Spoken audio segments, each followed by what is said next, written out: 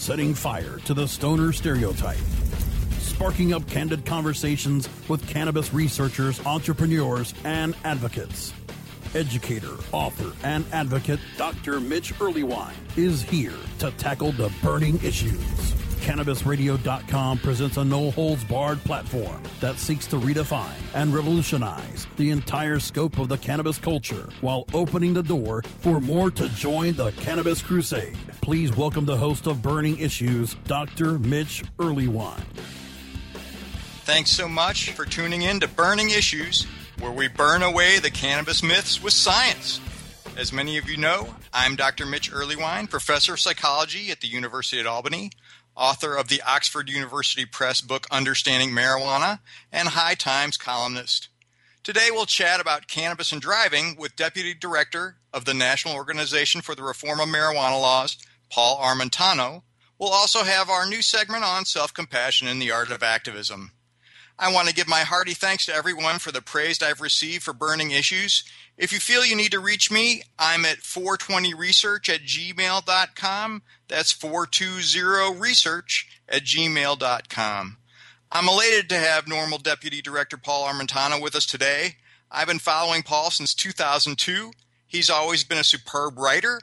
Over the years, he's become a supremely gifted consumer of research.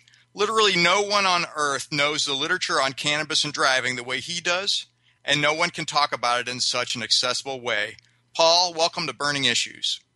Good to be here, Mitch. I recall the old Roby data from the late 90s where he had folks come to the lab, he got them high, and they said, we're going to go drive. And most of them said, you mean outside? It seems like most people don't really like to drive high in the first place. And then when he got them out there, they tended to compensate. They increased their stopping distance, decreased their speed, and they rarely attempt to pass other cars. So are there really detrimental effects of cannabis on driving? That's such a difficult question to answer because what we tend to see is that people drive differently after they consume cannabis as compared to how they drive normally. Now, some of these differences in performance may potentially increase one's risk of accident. And I'm thinking about changes in performance in regard to reaction time and brake latency and weaving. But as you just noted, there are other differences in performance that we consistently see, like individuals leaving greater headway between their vehicle and the vehicle in front of them, slowing their speed, engaging in fewer lane changes, essentially engaging in compensatory driving behavior. And these changes in performance clearly are not related to a potential increased risk of motor vehicle accident, and in fact, in some cases, may be associated with potentially less risk of an accident occurring. So ultimately, what we have is a fact that within the context of behaviors that people engage in that increase risk of accident, the use of cannabis is comparatively low on that spectrum, particularly compared to the use of legal amounts of alcohol, the use of illicit medications. In fact, even driving with 2 or more passengers in the car increases one's risk of accident more than twofold. And we know that drivers who test positive for THC, on average, possess a much lower elevated risk than that. In fact, there's some studies showing that these drivers possess no elevated risk. I'm delighted to hear that, and in part I feel like cannabis is sort of vilified in an unfair way. There are new data out showing that basically antihistamines also increase the bad behaviors and just inappropriate ways to drive. I also feel like I've got the looming notion of tolerance in the back of my mind. Would you care to comment on that? Yes, tolerance is a significant part of this equation. Essentially, what we see in the driving studies consistently, and we also see these on simulator studies, is that individuals who are more experienced cannabis users tend to become tolerant to many effects of the drug, including the potentially psychomotor impairing effects of the drug. Conversely, those individuals that are more naive to cannabis, we tend to see more dramatic changes in psychomotor performance. So ultimately, in many ways, this comes down to several factors. It comes down to the quantity of the dose, it comes down to the potency of the dose, and it also comes down to the cannabis use history of the individual. The fourth and arguably most significant factor in cannabis in driving is the concurrent use of alcohol. We tend to see, again, consistently in the literature that there tends to be an additive adverse effect on psychomotor performance when cannabis is used in conjunction with alcohol. And clearly, when we look at the data, we see the greatest elevated risk of accident associated with drivers who test positive for both alcohol and cannabis. Certainly, we see a far greater risk associated with that behavior than we see in drivers who test positive for cannabis alone. But certainly, if one is more naive to the drug, the adverse impact on psychomotor performance is going to be more dramatic. The data bears that out consistently. I feel like we've known that even since the late 80s, and it's intriguing to think that cannabis alone is going to help you increase your stopping distance, decrease your speed, rarely attempt to pass other cars, decrease those lane changes, so you really can compensate. But once alcohol gets in the mix, I think it's just too confusing. It's just more than anybody can handle. It certainly seems that way. And again, we're talking about even small amounts of alcohol can, again, sort of offset this compensatory behavior that we tend to see drivers engage in when they use cannabis alone. Another interesting note in the research is that when individuals use cannabis alone and then engage in these performance tasks, or in some cases, like in the Roubaix study, engage in actual on-road driving, they tend to subjectively rate their driving performance as more poor than it objectively is. So again, these individuals tend to think they're driving in a worse manner than they actually are. Again, this is the opposite effect that we tend to see associated with alcohol, where individuals tend to elevate their perceived driving performance, but by objective metrics, performance has gotten poorer than it was at baseline. That's really intriguing. The other thing that's kind of looming for me is the notion of intoxicated practice. We've seen with other drugs that, in fact, people can get more resistant to negative effects if they've actually practiced the task during intoxication. But I don't know of any driving studies that actually ask people how I drive after using cannabis. Do you? Interestingly, there's some simulator studies that I think have tried to discern whether, in fact, these individuals are simply more tolerant to the physiological effects, or if they've simply become more familiar with engaging in these behaviors while under the influence. And again, my understanding of the literature is that we're talking about actual tolerance going on here. These people simply are not more familiar with driving after using cannabis. They're simply not affected to the degree they otherwise would be. Now, what is interesting is that there is one study that looks at the notion of potential cross-tolerance. The assumption was if people become tolerant to some of the psychomotor effects of cannabis, would they become equally tolerant to the concurrent psychomotor effects of alcohol and cannabis together? But that was not the case at all. The researchers did not see any cross-tolerance when those two drugs were combined. That's intriguing to know. Well, so the way we're trying to handle this seems to be as important as the effects themselves. I was curious if you could explain what these per se laws are that are an attempt to try to get at this.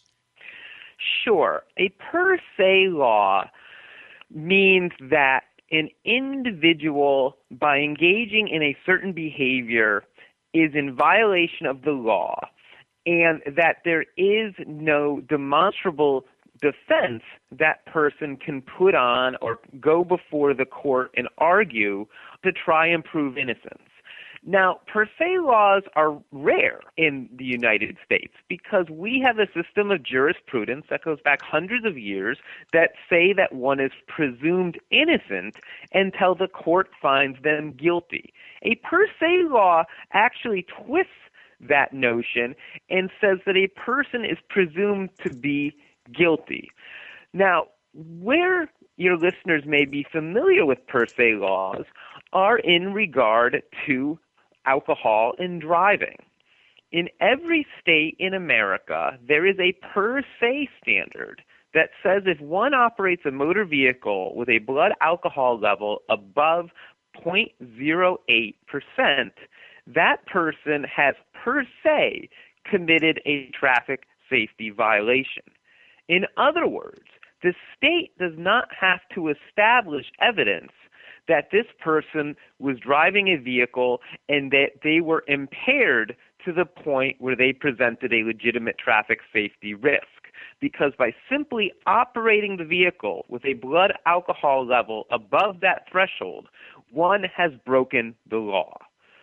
So the defense in that case might argue that the test itself was flawed or that the measurement was incorrect. What the defendant could not do is go in the court and say, hey, you don't have evidence that I was drunk and behind the wheel. It doesn't matter. If you drive with a 0.08 blood alcohol level, you have violated the law. I appreciate that. We're going to get right back to more intriguing information from Paul Armentano about cannabis and driving after a word from our sponsors. Please come right back for more Burning Issues. More Burning Issues coming up after we blaze through these words from our sponsors.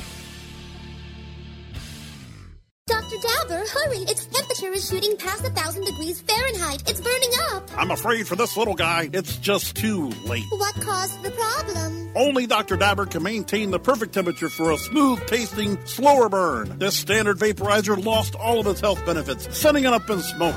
So you're telling me that most vapor pens burn so hot they produce smoke, not vapor? Correct. Keep away from those standard vaporizer pens and turn to Dr. Dabber. Doctor's orders. Less heat, more flavor. Ganjapreneur.com, your guide to the cannabis business world. Ganjapreneur.com is a comprehensive resource for cannabis professionals and entrepreneurs. Download the Ganjapreneur app on your smartphone or tablet to catch up on cannabis industry news, scroll through our daily job listings, and learn about successful cannabis companies, executives, and investors. Ganjapreneur.com, helping Ganjapreneurs grow. Chronicling the latest cannabis industry news and headlines. Well, with 4 states with tax and regulate and the District of Columbia. The state of cannabis. Oh my God, it's refreshing. We have people that generally wouldn't speak on behalf of cannabis for fear of retribution, fear of losing your practices, fear of many of those things, and find ourselves in a place that we finally can. Bringing you fact-based news and views and keeping listeners on the pulse of what's happening in the industry today. The state of cannabis. On demand anytime, only on CannabisRadio.com. Time to fan the fire on some more burning issues, only on CannabisRadio.com. And we're back. Thanks for tuning in to Burning Issues. I've got Paul Armentano of the National Organization for the Reform of Marijuana Laws here discussing cannabis and driving. Paul, you were elaborating on these per se laws and basically how if you're above a certain level, it seems like you're in violation of the law regardless of your own performance. Is that a fair summary? Exactly. That's how the alcohol per se laws work. And there has been a trend in a handful of states to try to apply a similar legal limit threshold for the presence of, in some cases, THC, in other cases, the inert metabolites of THC, and making it so, again, if someone operates a vehicle, they have the presence of these compounds in their blood or in their urine, then they are per se in violation of the traffic safety laws, irrespective of whether there's established that the person was demonstrably impaired. So the principle is similar to the alcohol per se laws, but the fundamental difference is we have decades of scientific evidence correlating driving performance under the influence of alcohol with that 0.08 threshold. By contrast, we have virtually no scientific evidence and certainly no consensus among the experts in the field that the detection of either THC or in particular the carboxy-THC metabolite at any particular threshold is consistently associated with psychomotor impairment. So in this case, we're talking about an unscientific, inflexible, arbitrary threshold. And essentially, we're talking about a law of convenience. We should not be conflating the detection of particular substances with impairment of performance by said substances, but that's what these proposed laws do. I feel like it's even more complicated and in a sense more distant with the urine screens. Would you care to elaborate on that? Well, fortunately, most states are moving away from the concept of testing drivers' urine because there has become an understanding, even within law enforcement and within the courts, that the detection of carboxy-THC, that is the inert breakdown product of THC, does not provide one with any particular useful information. It doesn't give us a timeline in regard to when the subject may have last used or ingested cannabis, and it certainly doesn't provide any evidence in regard to whether one is under the influence of cannabis. So fortunately, many states are moving away from the idea of testing urine, but they are testing blood, which possesses many of the same limitations. So we still have this issue with the THC level really not correlating with actual motor skill, and so the blood tests kind of fall in the same problem. Is that a fair summary? It is a fair summary, and we're also talking about a substance that is highly variable in its pharmacokinetics, or the way the human body absorbs the substance after it's ingested. One of the reasons we have per se laws for alcohol is because alcohol is a standardized product, and there's very little variability in the way human beings absorb it. That's why we can make all sorts of assumptions in regard to one's blood alcohol level based on their weight and how many drinks they've consumed. There's a positive correlation between higher BAC and poorer psychomotor performance. We don't have those correlations with THC. In fact, as one becomes more acutely under the influence of THC, their THC blood levels are actually falling. So we have an inverse relationship as opposed to the one we have with alcohol. Well, what would you prefer as a test for impairment then, Paul? Well, again, if the question on everybody's mind is how do we better ascertain whether one is under the influence of any particular substance, be it alcohol, marijuana, prescription drugs like benzodiazepines, then our focus ought to be on providing better tools that are more sensitive and more accurate in detecting actual psychomotor impairment or impairment of psychomotor performance. It makes no sense if our focus is on impairment to enact laws that are from any element of behavioral impairment. Instead, our focus should be on providing tools to better identify the drivers that are under the influence and remove them from the road. Now, of course, in many places, this is already the case. In all 50 states, it is illegal to drive under the influence of drugs, whether they're licit drugs or illicit drugs. And there are a number of tools that police already use to try and determine whether one is under the influence of a drug other than alcohol. Drug recognition evaluators, for instance, are specially trained officers that go through coursework and run subjects through an elaborate 12-point test that involves physiological markers and performance tests to try and ascertain if one is under the influence of a drug other than alcohol. That's a good place to start. But what we need to get away from is this idea that by testing different matrices and identifying certain compounds, that provides evidence of impairment. Detection tests are not impairment tests.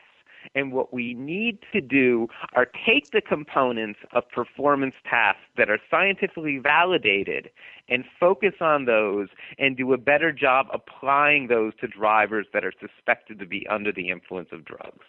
So I understand you're working on an app that might help with some of this, Paul. Can you tell us about it? Sure. I collaborated with a group of developers out in Colorado to design a mobile app known as My Canary. And the idea behind the app is that we provide the consumer with scientifically validated tools to measure their own performance versus a sober baseline. So the tools that we use include tests of short-term memory, reaction time, divided attention, balance, and time perception. And these were chosen because when one goes through the literature, we see that these are the types of performance tasks that tend to consistently distinguish between drivers who are under the influence, or I should say subjects who are under the influence of cannabis versus subjects who are not. So the idea behind the app is one sets a baseline based on their own performance through these tasks when they're sober.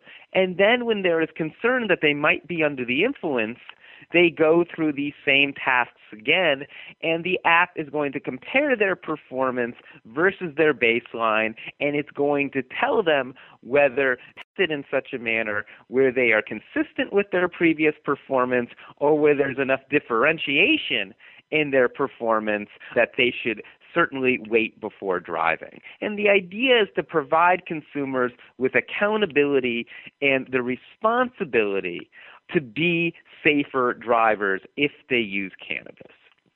Thanks so much, Paul. That's just superb. It's really nice to know that that's out there and that we're on top of some of this. I sure hope our legislators can take advantage of this. Really, nobody should drive high, and definitely don't drive impaired, but if you want to pretend like you're high, keep a big distance between your car and the car in front of you, slow down, and don't bother trying to pass other cars. We got to take a break right now, but I'll be back with a little discussion of nature therapy and self-compassion and the art of activism. Stay tuned. More burning issues coming up after we blaze through these words from our sponsors. InternetMarketingNinjas.com is the online dojo of the highly trained and skilled Internet Marketing Ninjas. Disavow documents, reconsideration requests, panda and penguin penalties. Let our superior SEO ninjas confront all of your link-related issues. The Internet Marketing Ninjas are equipped to master any marketing exercise, content creation, authorship, link building, PPC, and more. Plus, build more buzz for your brand with our social media marketing strategy. Discover all that the Internet Marketing Ninjas can do for you. Visit the online dojo now at InternetMarketingNinjas.com. Great websites today need expert web design and development and need to be e-commerce ready and mobile friendly. But building a marketable and profitable website can be an uphill climb. Ready to make your new website or replace your existing website? Think Orange as the new way to get in the black. Orange Hill Development works with Fortune 500 companies and offer the same top quality development service at a fraction of what other providers charge. Brands like Absolute, Carlsberg, and Nestea trust Orange Hill Development. Find out why you should trust your website with Orange Hill. Contact Orange Hill for a consultation today at orangehilldevelopment.com. Chronicling the latest cannabis industry news and headlines. Well, with 4 states with tax and regulate and the District of Columbia. The state of cannabis. Oh my God, it's refreshing. We have people that generally wouldn't speak on behalf of cannabis for fear of retribution, fear of losing your practices, fear of many of those things, and find ourselves in a place that we finally can. Bringing you fact-based news and views and keeping listeners on the pulse of what's happening in the industry today. The state of cannabis. On demand anytime, only on CannabisRadio.com. time to fan the fire on some more burning issues, only on cannabisradio.com. Hey, welcome back to Burning Issues. I'm Dr. Mich Earlyingwine with our next chapter of Self-Compassion in the Art of Activism. Here's the part of our show that encourages all our listeners to take good care of themselves and each other. Everybody claims to love a walk in the park. Personal ads suggest that tons of singles are out right now strolling along the beach. Who doesn't love to sneak outside for lunch? The big idea is getting back to nature. These are the environments we evolved to enjoy. It seems obvious, but we rarely take advantage. Some folks call it ecotherapy or earth therapy or nature therapy. Some call it green therapy, but Cannabis Radio listeners usually reserve that expression for something else. But the take-home message is the same. Getting outside is a blast for your mood. We seem to have some natural growth needs, and one of them is appreciating the beauty of the outdoors. Burning Issues listeners know how I have trouble believing anything without data. The research on ecotherapy isn't as thick as I would wish, but it's got an incredible intuitive appeal. Too bad the government doesn't fund more of this kind of research. Of course, it'd be great if we could all go camping near a gorgeous waterfall. Don't hesitate to plan for that real soon. But we don't need a whole weekend away to get the benefits. Researchers in Korea did a nice experiment on what they call forest therapy. They had folks take a 15-minute walk in the city or in the forest. Guess what happened? The participants felt more relaxed, soothed, and comfortable during the forest walk. They even felt more natural. In addition, they had lower heart rates and lower blood pressure. All this just from a 15-minute walk. Maybe it was the sounds of the birds or the natural light. Maybe it was the gentle breeze. Who knows? But something helped them, body and mind. It's beautiful, and it's a lot cheaper than most any therapy I know. But we don't even need to trek to the woods if that's not in the cards for the day. How hard is it to take a laptop outside for a few minutes? Notice how our minds tend to grouse about the idea, oh, it's too much trouble, or my boss will be mad, or it just won't help. But there are plenty of reasons to give it a shot. You'll likely come back more invigorated, and you'll certainly enjoy the moment while you're out there. People might make fun at first, but after they see you do it, they'll probably start stepping outside more too. And I bet your computer's battery life can certainly handle it. Or maybe you could even leave the computer behind. What's funny about this is that it relates to some of the stress reduction that smokers misattribute to nicotine. When I was at the VA hospital and it went smoke-free, people who thought they needed a cigarette all had to head outdoors. They always came back, sometimes after only 10 or 15 minutes, claiming they were completely refreshed. I asked one of my clients to give it a try without the cigarette. He laughed at first, but eventually he tried it. It seemed like half the fun of a cigarette break came from just going outside. Who knows, maybe the cigarette isn't really that important. But sometimes you can't escape it all. What about bringing a little bit inside from the outside? Well, you could stretch out on the couch and listen to the rain on the windows.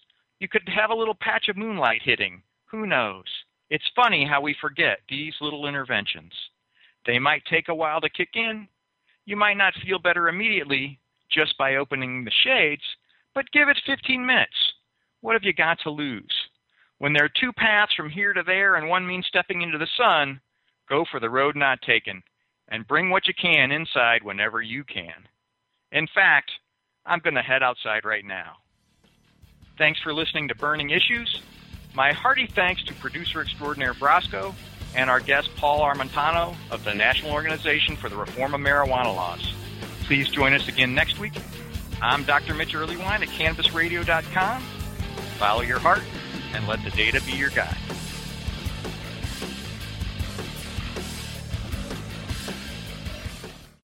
The opinions expressed on this CannabisRadio.com program are those of the guests and hosts and do not necessarily reflect those of the staff and management of CannabisRadio.com. Any rebroadcast or redistribution without proper consent of CannabisRadio.com is prohibited.